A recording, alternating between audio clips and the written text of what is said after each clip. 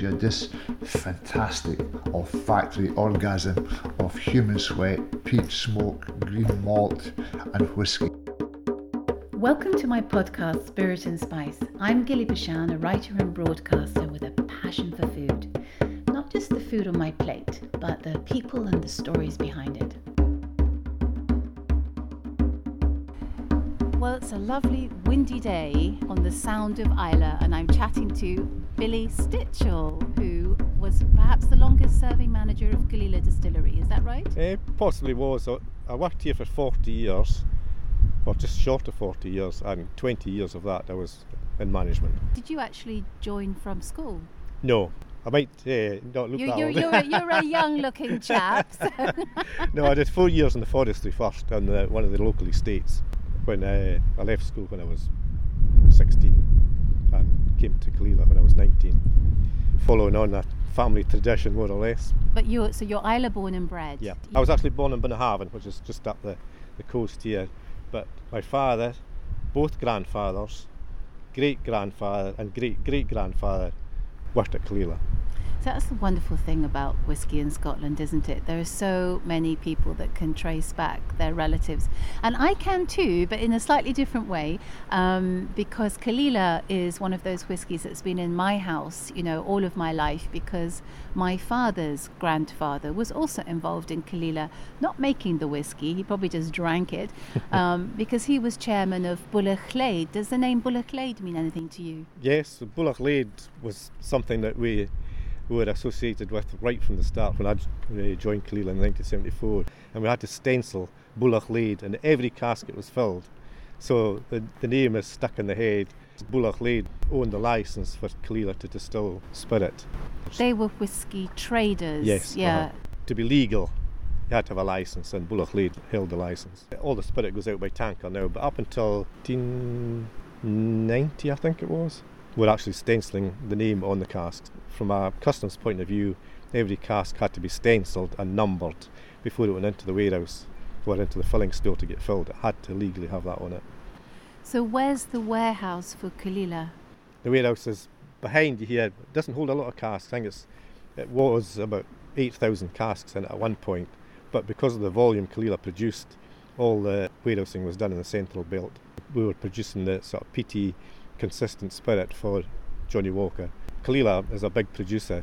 For about 17 years we produced 3.5 million litres a year, and we upgraded it in 2011 to 6.5 million litres a year.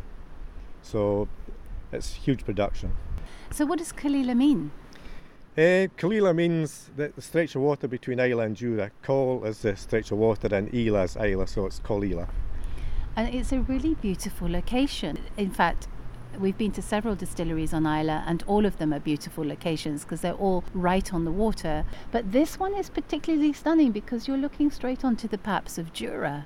Did you ever get tired of seeing that? No, because it's always changing. You can either see them or you can't see them. The saying is, if you can see the paps, it's going to rain. If you can't see them, it is raining.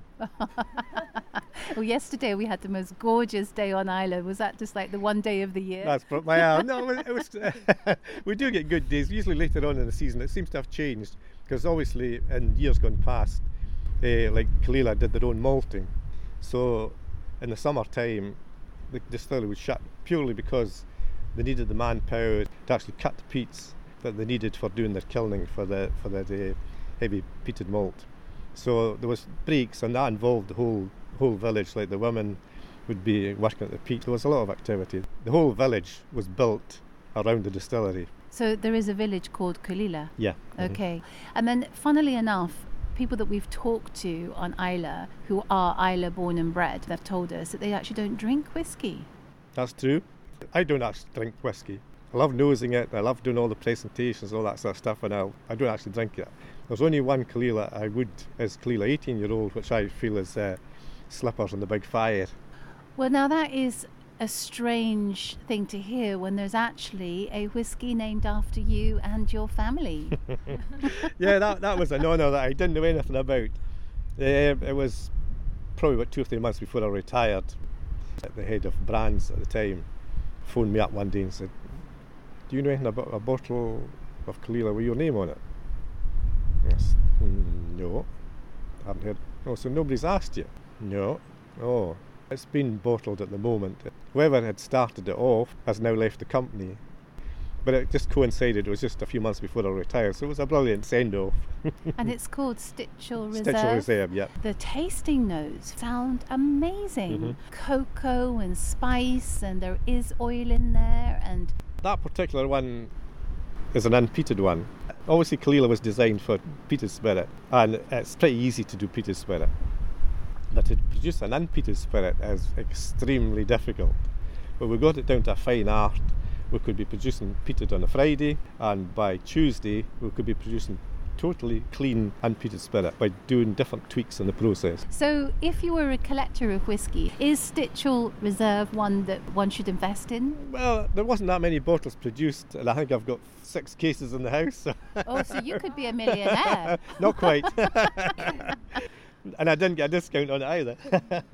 So you don't drink whiskey, although you've been involved in it all your life as an Islay man.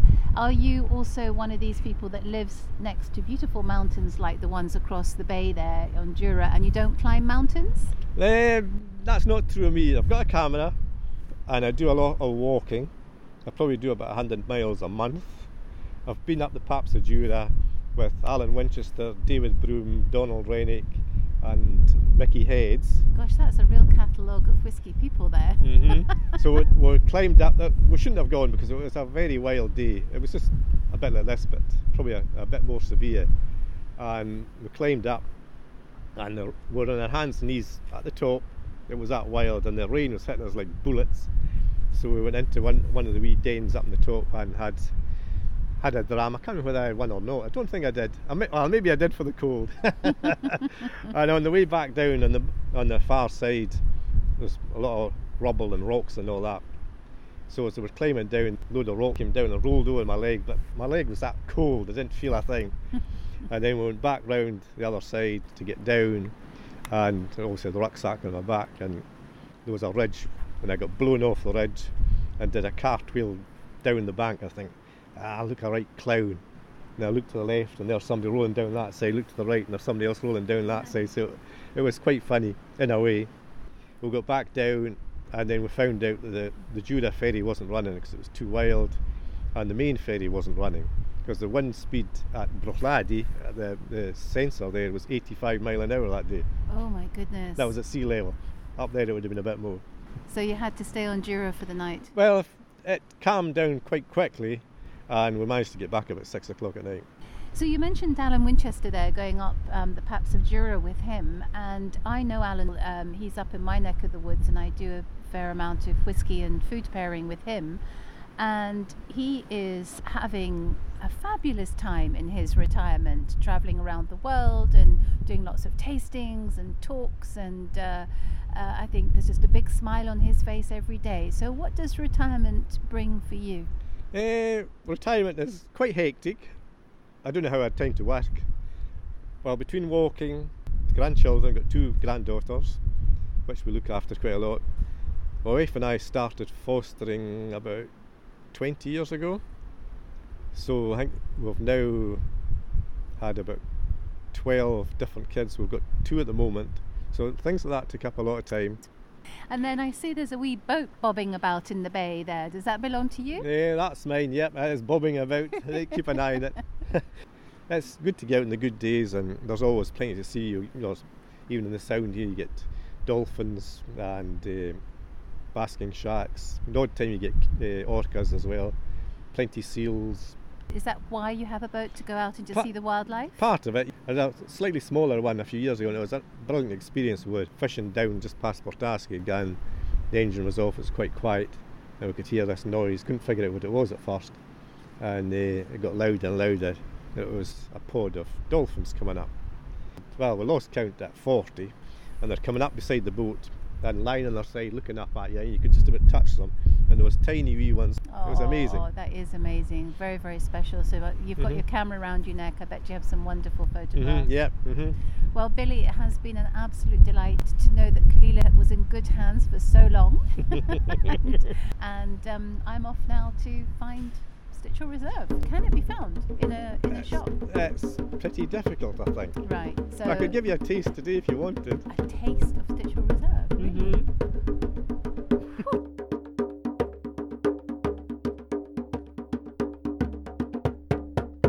I'm in Bruichladdich today on a filthy day, weather-wise, but perfect for a dram. And Simon Coughlin, you rescued this distillery. To be fair, it wasn't just me. There was my business partner and good friend Mark Rainier, and put the idea together, for sure. A long time ago now. It's almost 25, almost 30 years ago we had the idea. Our background was wine, but yes, Bruichladdich had been sitting empty for 6 years when we eventually managed to buy it and reopen it. But why had it shut? There was a long period of sort of closures and reopenings of distilleries, overproduction, and then they realised they had too much. But it was all driven by blends. You've got to remember that all single malt distilleries exist for the blenders as part of the recipe. And they went through peaks and troughs, and they were shutting distilleries. I mean, until we reopened this one, and Ardbeg reopened a few years before, up until that point, distilleries were shutting all over. But you mentioned at the beginning that you were from the wine trade. So what enticed you about an island off the west coast of Scotland, well known for rain and wind, and it is whisky? We were introduced to whisky by the Milroy brothers and also Gordon Wright, was a good friend of ours from Springbank Distillery, and really opened our eyes to whisky. We weren't whisky people at all, but actually we were tasting whisky that we understood, and there were some really interesting sort of features and characteristics about it. And we could see that it had become very industrialised, and the sort of heart and soul of it had been rather stripped out, and it had sort of been taken over a bit by marketing. So the more we looked at it, we thought, actually, we could take our sort of wine philosophy and really layer it over a distillery project, and that's when the journey started. But aside from the philosophy, when you take on a distillery in a place like this, you're taking on the community. So that's a whole different responsibility. You've got to be thinking about the terroir, the community, people that have probably actually lost their jobs when Bruichladdich wasn't functioning. So how did that work into your philosophy? If I'm honest, it was never sort of part of our vision. This was a business opportunity. It was an entrepreneurial idea to buy an old distillery that made great liquid. Luckily, they'd never invested in it, so it had all its old original equipment from 1881. It was in a beautiful place, but I think once we started here, we realised that it was going to be difficult. There was high unemployment. It's a difficult place to live. Transport, getting on and off is difficult. There was no internet here, actually, back in 2000. We were able to bring back all the people that had been laid off in 1994, which was the last time it had operated before we got it open and running in 2001. So we had the people here that knew how it worked, under Duncan McGilvery, and obviously we were able to attract Jim across the water from Bamore, who wanted to get back to making whisky. That's really, I think, when we realised that there was a big responsibility on us in terms of exactly the community, as you say. Because we went from having 2 people here to within a matter of days and weeks and a couple of years, we were up to like 25 people. When we actually sold the business in the end in 2012, there were 55 people. We're now 100 people. So there is a huge responsibility. You managed to get the whisky up and running, but you also went into gin. We did, differently to most distilleries. Obviously, having a white spirit that you can make today and sell tomorrow is quite useful in terms of cash flow, but that wasn't for us. The old Inverleithen distillery in Dumbarton was being shut down, everything was being sold off. And Jim, I think, and Duncan knew about it, and we thought, actually, there could be some interesting old spare parts in there that we'd be able to use. Remarkably, in there was a Lowman still, and we shipped all this equipment back to Islay on a couple of barges up the Clyde, and the Lowman still sat in a field from 2004 until 2010, when we were doing some refurbishment in the still house. One of the wash stills had to come out to have some work done, so we made a big hole in the side of the building. We thought, now's an opportunity maybe to put that Lowman still in, and maybe we'll make a different style of spirit. We thought about doing vodka, and then we thought gin was a real opportunity, particularly for Islay, because of the natural botanicals, of which Jim was aware of many of them. And then we worked with the Gullivers, who were 2 retired botanists who lived at the other end of the island, and we decided to create a recipe and a style of gin. So in August 2010, we did our first distillation of The Botanist, and we haven't changed the recipe since. James Donaldson, you are the forager for the Botanist Gin. I am indeed. So Richard and Mavis Gulliver, as Simon mentioned, they were integral at the beginning to bringing in, delivering various botanicals from around the island, which were ultimately narrowed down to the 22 to give us the recipe we have today. The Gullivers headed for a final retirement in 2017, and they needed someone to come aboard and carry on their good work. Had you been involved in foraging and plants beforehand? Been involved in plants beforehand, yeah. I grew up on the East Coast, Angus, just in a little village. Was lucky enough to be of a generation you were just kicked out and left to get on with it. So always grew up with a great passion for the outdoors, for wildlife, for plant life, and ultimately that saw me off to Edinburgh University to study biology, plant science, botany. So yeah, I had the background there. It's only relatively recently I realised it was a thing, a movement, so to speak. One of the many hashtags Aye, on indeed. social media. Yes, indeed. But lucky you, because you've Indeed, probably aye. got a job that many people would like to have. Absolute dream job. So in your interview or your first meeting with Simon and his partner, were you sworn to secrecy about the 20 botanicals that go into The Botanist? Not in the first interview, right enough, but yeah, once the job was offered, there's no mystery as to the botanicals we use. Some of the preparation and the precise recipe, aye. What are the ones that we're allowed to know? We've everything from hawthorn blossom to bog myrtle, heather, red and white clover, there's tansy, there's mugwort, wild Sweet thyme, Cicely. sweet Cicely indeed. So all picked in season from one end of the island to the other. It generally starts off tail end of March, whenever the gorse comes into full bloom. That's what I'm starting my picking season with. Are you getting any flavour out of the gorse flowers, because they have the most wonderful aroma? Yes. That coconut aroma which you hope is emitted. I've tried syrup with it and I don't get flavour out of it. Have you got a secret? So I know what you mean. If you're doing your standard syrup preparations and such with the hot water, sugar, you do come away more with just that fresh kind of pea shoot. Almost a fresh green taste, Aye. yeah. I believe the trick there is to work cold. Okay. That seems to hold more of the coconut. Simon, is that one of the things you could kill him for? No, well, I've learned something today. I didn't know that. You have unique whiskies, don't you? I mean, you can tell me a little bit more about those, Simon. So Brookladdy, which is the name of the distillery, our main brand, if you like, all of that is unpeated. But we also have two other things that we make here. So Port Charlotte, the brand Port Charlotte, is distilled here, which is heavily peated, which is similar to the other Islay whiskies, although we make it in a different way. So it's less heavy phenolic, less of that sort of TCP medicinal note that you get with some.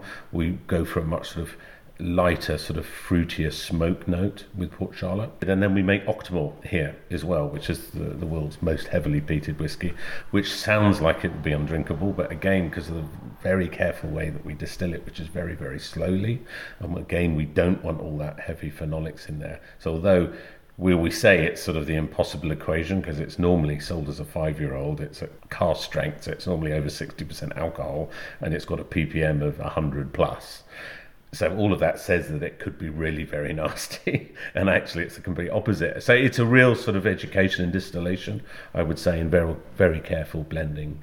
And then within those three brands, you've got a range of barley that is grown on the mainland. So all of our barley is traceable to a particular farm or a site or a field, and we promise only ever to use Scottish barley. And that is split approximately 60% mainland Scottish barley, and 40 to 45% is grown now here on Islay. So when we reopened in 2001, there was no barley grown on Islay for distillation. In fact, there never has been. Some has been grown for feed and other things. And in fact, this year we've worked with 21 farmers growing for us. Such a change. Which is brilliant, you know, and it's really interesting because they are all a little bit different, you know. Yes, the varieties are different, but actually where they're grown is different. And it's fascinating tasting the new spirit from the individual locations coming through. And then we also have organic that we grow up in mainland Scotland, and we use an old variety called Bear barley as well in the Brookladdy From range, Orkney. which is, yeah, exactly. The definition of an Islay single malt whiskey actually is that it just has to be mashed, fermented and distilled here, and that sort of takes 4 or 5 days, whereas we believe it should be more than that. We bottle everything here. We use Islay spring water for reduction. We age every single barrel here on Islay, so we believe that more of those boxes are ticked in terms of what's a real Islay whiskey, the definition of, and of course putting back into the community, which which is important as well. With all this success, you turn things around. You have created a wonderful set of whiskies and the Botanist gin, and then you and your partner decide to sell the distillery. Why did that come about?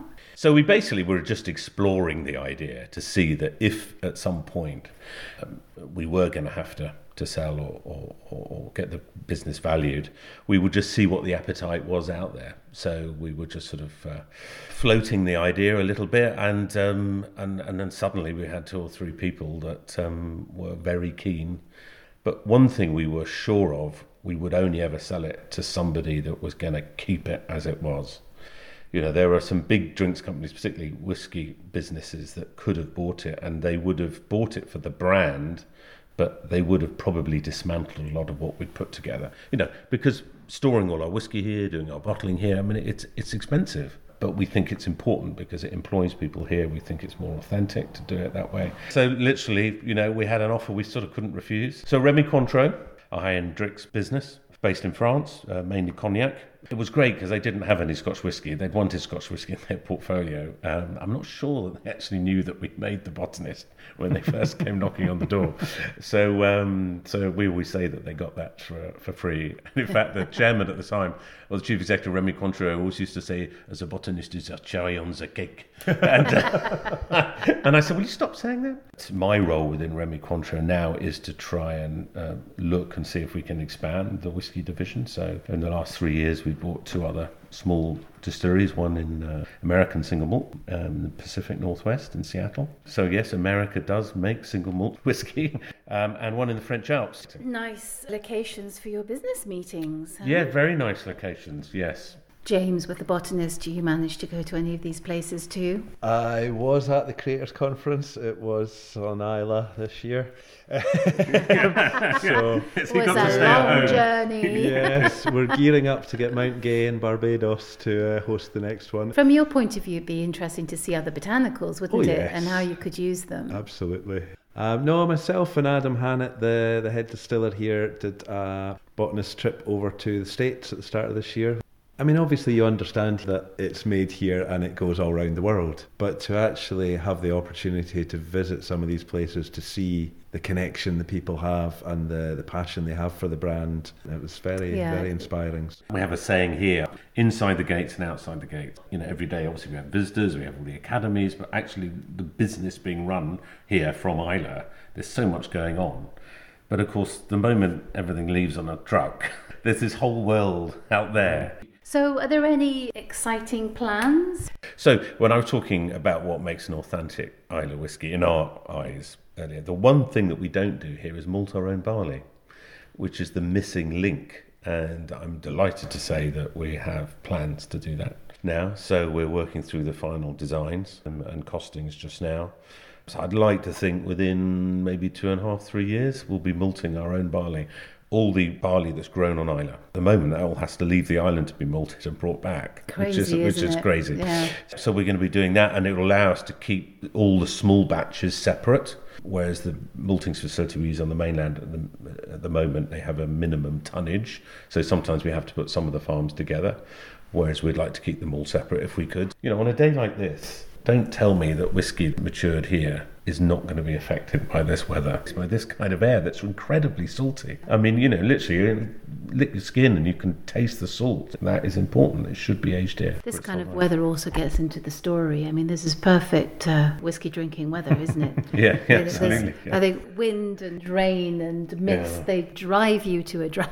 Yes, exactly. Whereas yesterday, it was 20 degrees. Yeah. So you did Well, probably have a Bruichladdich highball. Botanist. Yeah, Yes, same, okay, a very much. Bruichladdich highball, yes. Yeah. Well, thank you both for talking to me. I can honestly say I shared a dram with the Queen. She didn't know I was sharing it. I was just checking the quality of it. It was a quality control issue because I like the Queen. I thought I'd better just make sure it's okay. Like a sort of medieval taster. Yeah, I'm sure she But- appreciated it. So there was an Angel share and there was Jim McEwen share. Only had an odd drama or two, but nothing too serious. Well, I think I would go for the Jim McEwen share. And Jim McEwen, you are a legend in whisky circles, but you're a man from Islay. And what is Yeah. an Islay man called? An Elach, An Elach. that's the Gaelic name for an island. And you are a genuine Elach. 100%. I was born in the village of Bowmore, about 500 metres from the distillery, which is now a bank. And on my way to school every day, I had to go past Bowmore Distillery to go up the hill to the Bowmore School.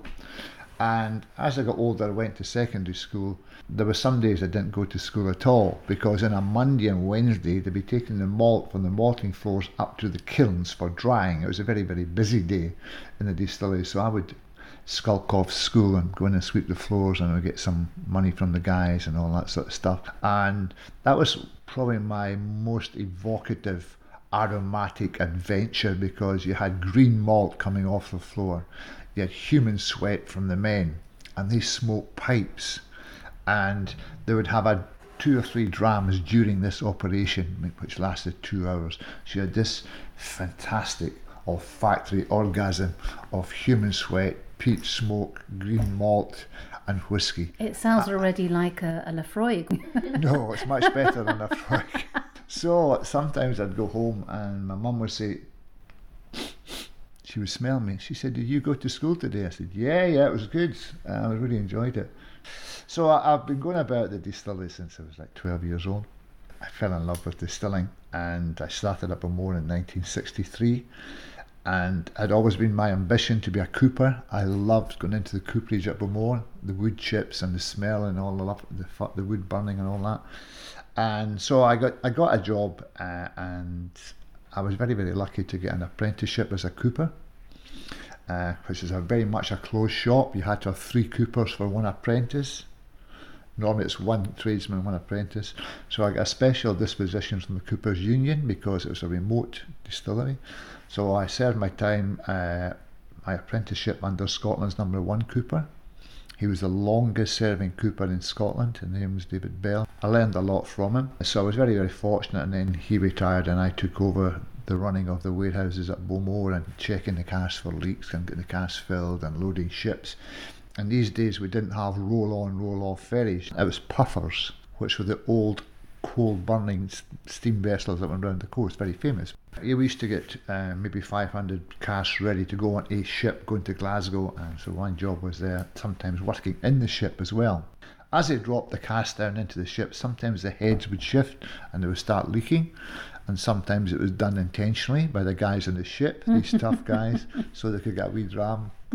So they'd fill their bottles and then they'd shout, "Cooper, Cooper." By this time the bottles were filled, and that was the start of a chaotic day because the bars swing in, there's drunken men. So it was like carry on drinking. It was a carry on movie, or carry on dramming. You could have made a movie. I got the invitation to go and train as a blender in Glasgow. So I went and I trained for 2 years in a very smart part of Glasgow called Brigton, which is probably the most dangerous part of Glasgow. Everybody has scars on their faces, you know what I mean. So I trained there for 2 years in blending, just using my nose and a palette all the time, every day. Truckloads coming in from Speyside, from the north, from the west, from the east. And they were coming in with 80, 90 bars on them and check every one and say, first class, second class, third. So you're evaluating at high speed, and then there's the creative side of it. What whiskies go with other whiskies? You know, there's a Klein Leash, does it go with a Tormore and all that sort of stuff. So my teacher was very good. So I learned how to segregate the different whiskies into different divisions. And it depended if the spirit had been lying in a cask and been filled 2 or 3 times, because each time you fill it, the effect of the wood deteriorates or it decreases. So you're looking for a good colour, you're looking for a clean nose on it, you know, kind of a bit of vitality in the spirit. And so it's all very high speed because you had to get the blending done, because that whisky or indeed vatted malt. A lot of vatted malt was exported to Japan and all these places, and they would mix it with their own whiskey. So the company would get paid every time a container load of whiskey or a tanker load of whiskey went to Felixstowe, went in a ship. As soon as it hit the ship, going to Osaka, Yokohama or Kobe, these sort of places, the company was paid. So it was very high speed, and I learned very quickly how to evaluate whiskey. So I really enjoyed the blending side of it, and I became quite creative, designing my own blends and all that sort of stuff. Under what bottling? We're doing working for Morrison Wilmore Distillers, and they had multiple blends going out to South Africa and going to Japan, as I said, and going to several countries, and they were taken out there and bottled in these countries and sold under various names like Highland King and sort of pseudo names, you know what I mean? And then I got a call to go back to take over Bowmore Distillery as manager, and that was like, wow. And I started there when I was a kid, and to go back as a manager was like, I don't believe it. I went back there and I was 28 years of age. Very young. Yeah, I took over Bowmore Distillery, and that was like a dream come true. It was owned by the Morrison family and the two Morrison brothers and their dad.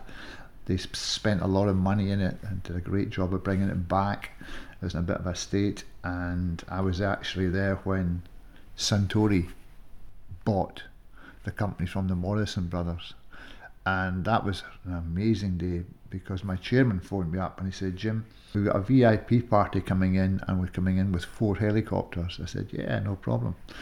He said, it's very, very much hush hush, I can't tell you who they are. I said, that's okay, I'll find out when they come off the helicopter.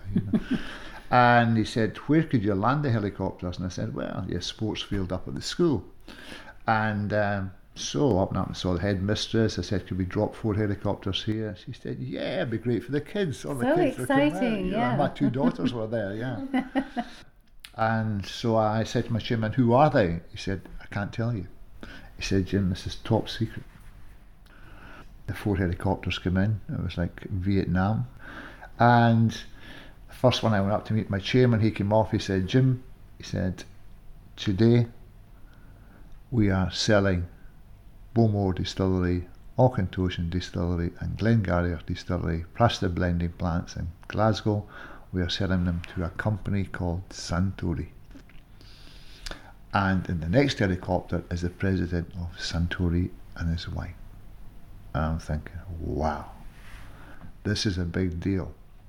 Because there was still a mistrust of Japanese at that time. There was still a lingering from the war, and that a lot of people had fought in the wars and all that sort of stuff. And the Japanese come in, it'll be the end of the industry. In actual fact, that wasn't the case. So I went forward to the next helicopter, and there was Suntory. Fantastic man, beautiful wife, great entourage, spoke perfect English, and that was an icebreaker for Scotland. People talk about the great old whiskies. Well, they were great, yeah, but the whiskies being made today are probably actually better, because the quality of the cask now is better than it was before. There's more barrels coming in from America, because the bourbon industry is booming. So they've got surplus barrels in America. They can only use a cask one time. That's the law in the States. You can't refill a cask. As soon as you've filled it once, you must then sell it. And that protects the forestry industry in the Ozark Mountains, and it also protects the cooperage business. So very much unionised in the States. Use the barrel once and get rid, which means you have to buy more barrels. So the quality of casks coming into Scotland just now out of the States is absolutely sensational. Sherry casks have gone, more or less, because nobody, as you know, if I asked you, when did you last buy a bottle of sherry? Be honest. When? I know. My mother was a sherry drinker, and that was probably the last time. Yeah. So sherry casks are hard to come by, but the bourbon casks are there, and more people are now turning to wine casks, which is good. And Bruichladdich was the first company, myself, it was Mark Rainier and Simon, they were the wine experts, and they started to introduce Chateau Yquem and all these great first growths from France, and that changed the whole industry because people saw the results and tasted the results, you know, rather than just the bourbon all the time. We can't get sherry. Some of the flavours that were coming from these great wine casks were absolutely extraordinary. Just phenomenal. And now wine casks are commonly used for maturing whiskey. So there's a whole rainbow of aromas out there that were never found in whiskey before. What about the idea of finishing in different casks that everybody does now as well? Bruichladdich, we were one of the biggest innovators in that business. We brought in casks from all over the place. We were bringing the most amazing casks like Sauterne wine casks, and that had never been tried before. You'd think, I wonder how a heavy peated Octomore would do in a Sauterne cask. No, that won't work. Well, in actual fact, it does. Opposites attract. You've got the heavy peat, you've got the beast, and then you've got a beautiful Sauterne. So it's beauty in the beast. It's just a pure love affair. It's like, oh my God, this is brilliant. You know what I mean? So yeah, Bruichladdich was very much at the forefront of this evolution of finishing. So you went from being manager of Bowmore to Bruichladdich? Yeah, I'd been in love with Bruichladdich for a long time. It was this kind of love affair. I used to fix the cask for them when I was a young kid, and when Bruichladdich closed, it was bought by the company that owned Jim Beam, and need I say more, and they made promises to the people of the village and the people of the island that you're in safe hands now. In actual fact, 3 years later they closed the distillery. Everybody was laid off, made redundant. The school died, the village died, everything died. It was tragic, and it lay there for about 7 years, I think, with nothing happening, just ghosts walking the floors. As I used to fix their casks for them as a young cooper, I got to know that distillery intimately when I would come over to fix the casks, because I would chat to the guys, the Mashman Stillman. I just loved the whole thing. It was like, oh God, going back in time, it was like Charles Dickens distillery. And when I was the boss at Bowmore, I used to look across the water at Bruichladdich, and I remember saying to David Broom on one occasion, someday I'm going to reopen that distillery. One of the most beautiful spirits in Scotland. It's the Cinderella of Ireland. It's lying dying there, you know. However, little did I think that that day would come, but come it did. And I got a phone call from Sir John McTaggart, who was our chairman at Bruichladdich, and he said, "Hi Jim," he said, "it's Sir John here. Myself and some friends are thinking of buying a Bruichladdich. Would you be interested in taking over the distillery and get it running again?" I said, "Yeah." He said, "Do you not want to think about it?" I said, "I've been thinking about it for years." It's a dream come true. And I handed in my notice to Bowmore, came across the loch to Bruichladdich, and the scene that met me there was just heartbreaking. I hadn't seen the distillery since I used to fix the casks. There was holes in the roofs, there was windows broken, there was 2 men and a dog working there looking after the stocks. It was just terrible. It was a disaster. However, if we swept the floor, that was an improvement. So I started inquiring for guys to come and work for me, and all the people came down and we had a team put together. The most important guy was the guy who used to be the former manager, Duncan McGilvery. He was a phenomenal engineer. He knew that distillery inside out, and some of the other guys who had worked there, they came back. It was like they came out the hills. They were going home. This is their spiritual home, Bruichladdich, because you get very attached to your distillery. It's like a football team, you know what I mean? This is our distillery. In fact, all the islanders were so happy to see Bruichladdich coming back. It was brilliant. I remember when we took the first spirit off the still, it was like, Jesus, this is so good, you know, because the team I had with me were experienced. They had made Bruichladdich before. I was quite annoyed at all these people that said that Bruichladdich was not a true Islay because it was not heavy peated. So the first thing I did after getting Bruichladdich going, I made Port Charlotte heavy peated. That shut them up. But being a kind of sadistic kind of guy, I thought, shit, I'm going to take this to the limit. How much smoke can you get into whiskey? So I made a product called Octomore, which is the heaviest peated malt in existence, you know. If you think of a Laphroaig and Lagavulin, they're about 50 ppm smoke, peat flavour. Octomore was up at 168. We just took it to a whole new level. The whiskey lovers got behind us. It was like a renaissance. And our location on the west coast with the salt and marine influence is really, really important. Maturing the casks on the island. And Bruichladdich mature every cask on the island, which is really important because it absorbs that salty atmosphere. So from way back, 2001, it was myself, 2 men and a dog named Boo. And now there's 118 people working there. That's the school amazing. is operational. The doctor's surgery is working. The stores are doing well. Young people are not leaving the island. They're getting married and having their children here. That's how important it is. It's not just about making profit, it's about the community and the people within that community and the passion they have. It's just a pride. It's tangible. It's interesting you say that, and your analogy to the football team idea, because I've never been to Islay before this particular trip, and I hadn't actually appreciated that every single distillery is named after the little village. Yeah. And so people are so connected to their distillery. It is what's keeping the village alive. Absolutely. Without the distillery, there'd be no village. But I also would like to say that you will never ever hear an Islay man speak ill of another Islay distillery, or indeed any distillery. Us Scots don't make bad whisky, whether it's the Highlands, the Lowlands, the Orkneys or Islay, Speyside. We don't make bad whisky. It's the unwritten law. If you work in this business, you never ever criticise another distiller. When you were working at Bruichladdich, did you ever have any disasters, maybe health and safety ones? I knew you were going to ask that question. Yes, I had 1 or 2 disasters. My most haunting disaster was I was not long at Bruichladdich, probably about 2 months, and we started to take visitors in.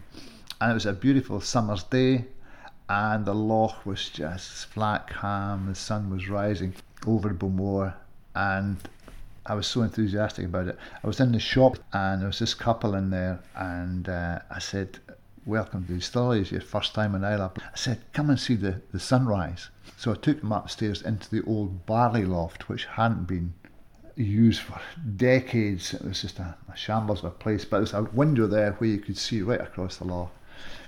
And so I took them up and said, "Come and see the view, this is just incredible." So I took them up and stood them at the window. And the woman, who was fairly well made, she disappeared through the floor into the warehouse below. But she got stuck by her arms. So there's this poor woman. And she's halfway to heaven and halfway to hell. And the guys are working down there and looking up, and all they can see is this pair of legs dangling. And it's probably the best day they had in the warehouse. And in the top half, there's me and the husband trying to pull her up. We got her down, and eventually she was taken away to Glasgow to a hospital, and she was all right. She had a few bruises in her bum, but nothing too serious. But yeah, they sued her successfully, and it was the closest I ever came to losing my job. You know what I mean? I'm supposed to be responsible for health and safety, but it was such a lovely day, and I didn't know the floor was rotten, and she disappeared. I still get nightmares about it, yeah. I bet, but at least it makes a funny story. Oh, there's thousands of funny stories. When you're working with alcohol, there's thousands of funny stories. You could write volumes about it. And would you write volumes? Has anybody asked you to write a book? Yeah, quite a few people. There's tons of stories because we all swap stories. I mean, there's great storytellers.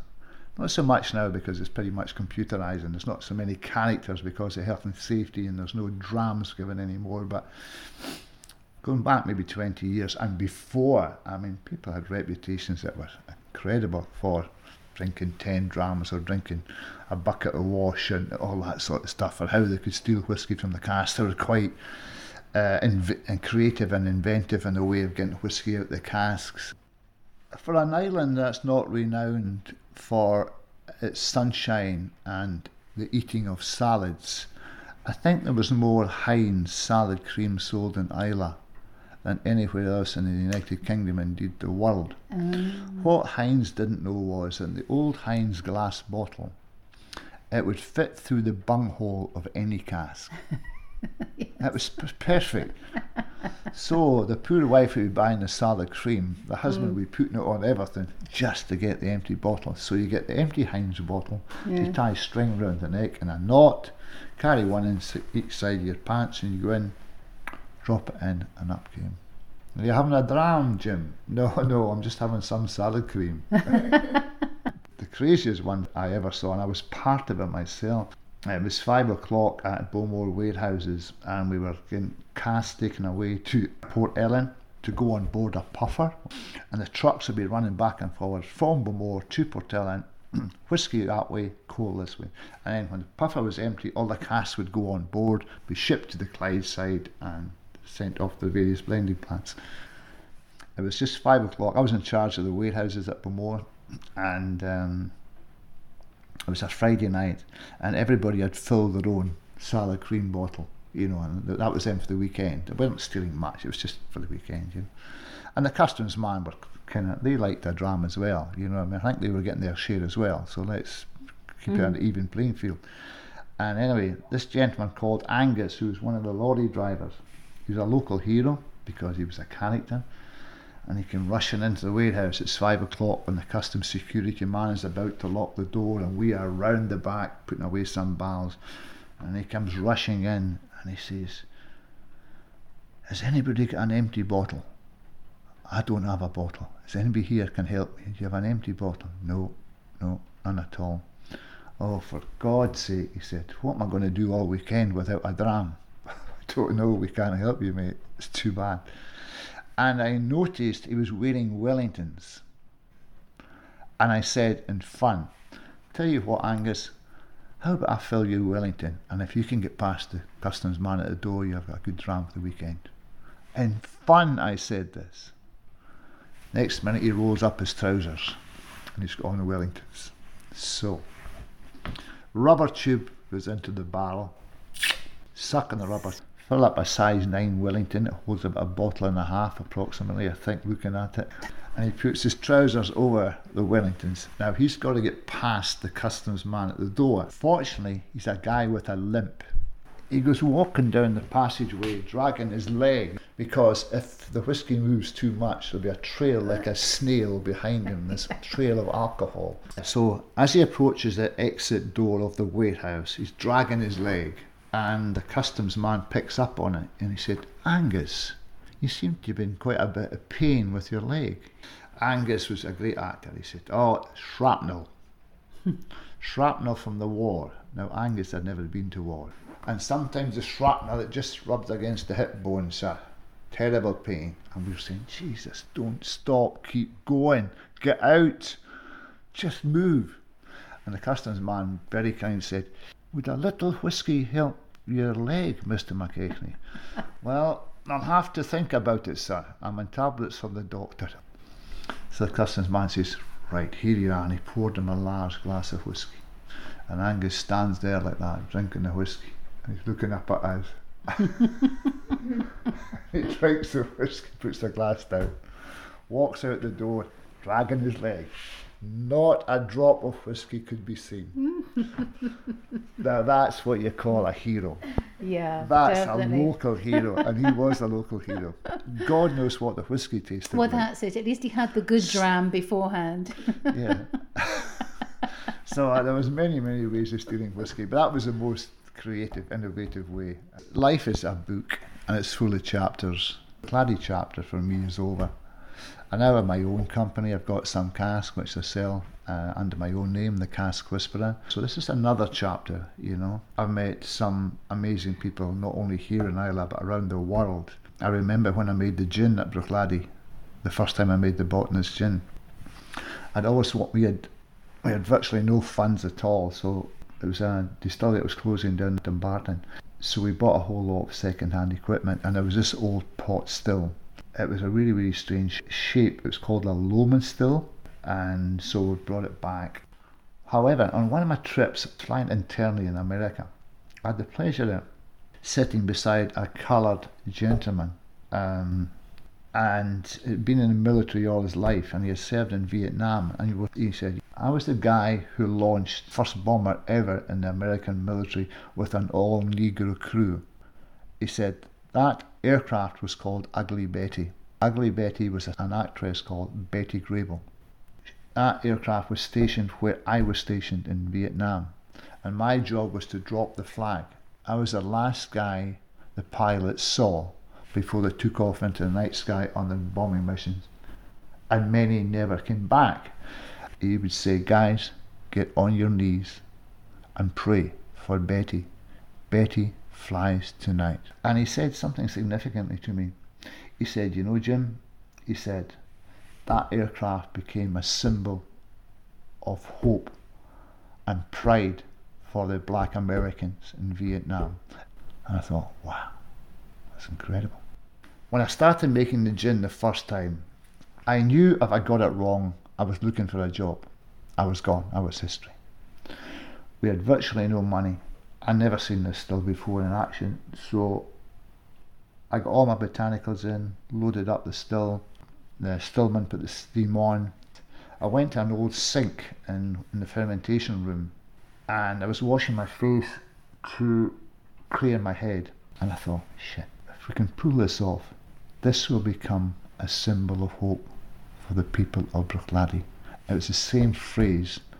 She became a symbol of hope for the black Americans. And so into the night sky with the still, and out came the botanist gin. It was really very, very strange how the words of that man came back to me. Resonated with you completely. Yeah. And so, what a gin you came up with. Yeah, it seems to be appreciated everywhere, yeah. I can remember the first drips coming into the spirit safe. And that becomes a little silver stream. I remember putting the glass under it and nosing it, drinking it. I thought, thank you. Bruichladdich is safe, you know. We're all right. Ugly Betty became a symbol of hope for Bruichladdich. So it's not just about rock and roll, it's about emotional stuff, you know, it's about people, it's about the whole thing. I mean, there's so much marketing bullshit out there, but deep down, it's all down to the guys at the distillery and their passion and their skills as distillers and all that. It's a story of people's lives, and they're intertwined. Yeah. And if the passion is there, the product is good. I think if the passion is there, and you're able to express that passion, you know, that's what I like about the older distilleries. They're not computerised. Bruichladdich still working away there, not a computer on site. Remy have done a great job. They've acknowledged they bought a distillery and it was producing a great whisky, so why the hell do you want to change it? So it's been an interesting life. There's so many facets and so many characters and so many ups and so many downs, but I have to say, in my lifetime, I'm now 71 years old and I left school at 15, so you can work that one out. It's been in this business 56 years. And you're still in it as the cask yeah, whisperer, yeah. so you're still going. Still as enthusiastic and as passionate today as I was on the first day of August in 1963. And watching this island now the way it is today, it's never been better off. There's more opportunities here. People have decent cars and they can have a decent holiday. So living on this island is not a hardship, it's actually a pleasure and a privilege to live on Ireland, particularly because of the wealth we have here, thanks to whisky. Well, we've just had a snippet of that over the last few days, and I'd have to say I'd agree with you. And it's been a pleasure to be here on the island, and it has been a complete pleasure to meet you. Yeah, well, likewise, you're the link between the individual and the masses. Well, thank you for sharing. You'll be getting loads more visitors over here. You can feel the buzz. And I'm looking you get forward. that? I do.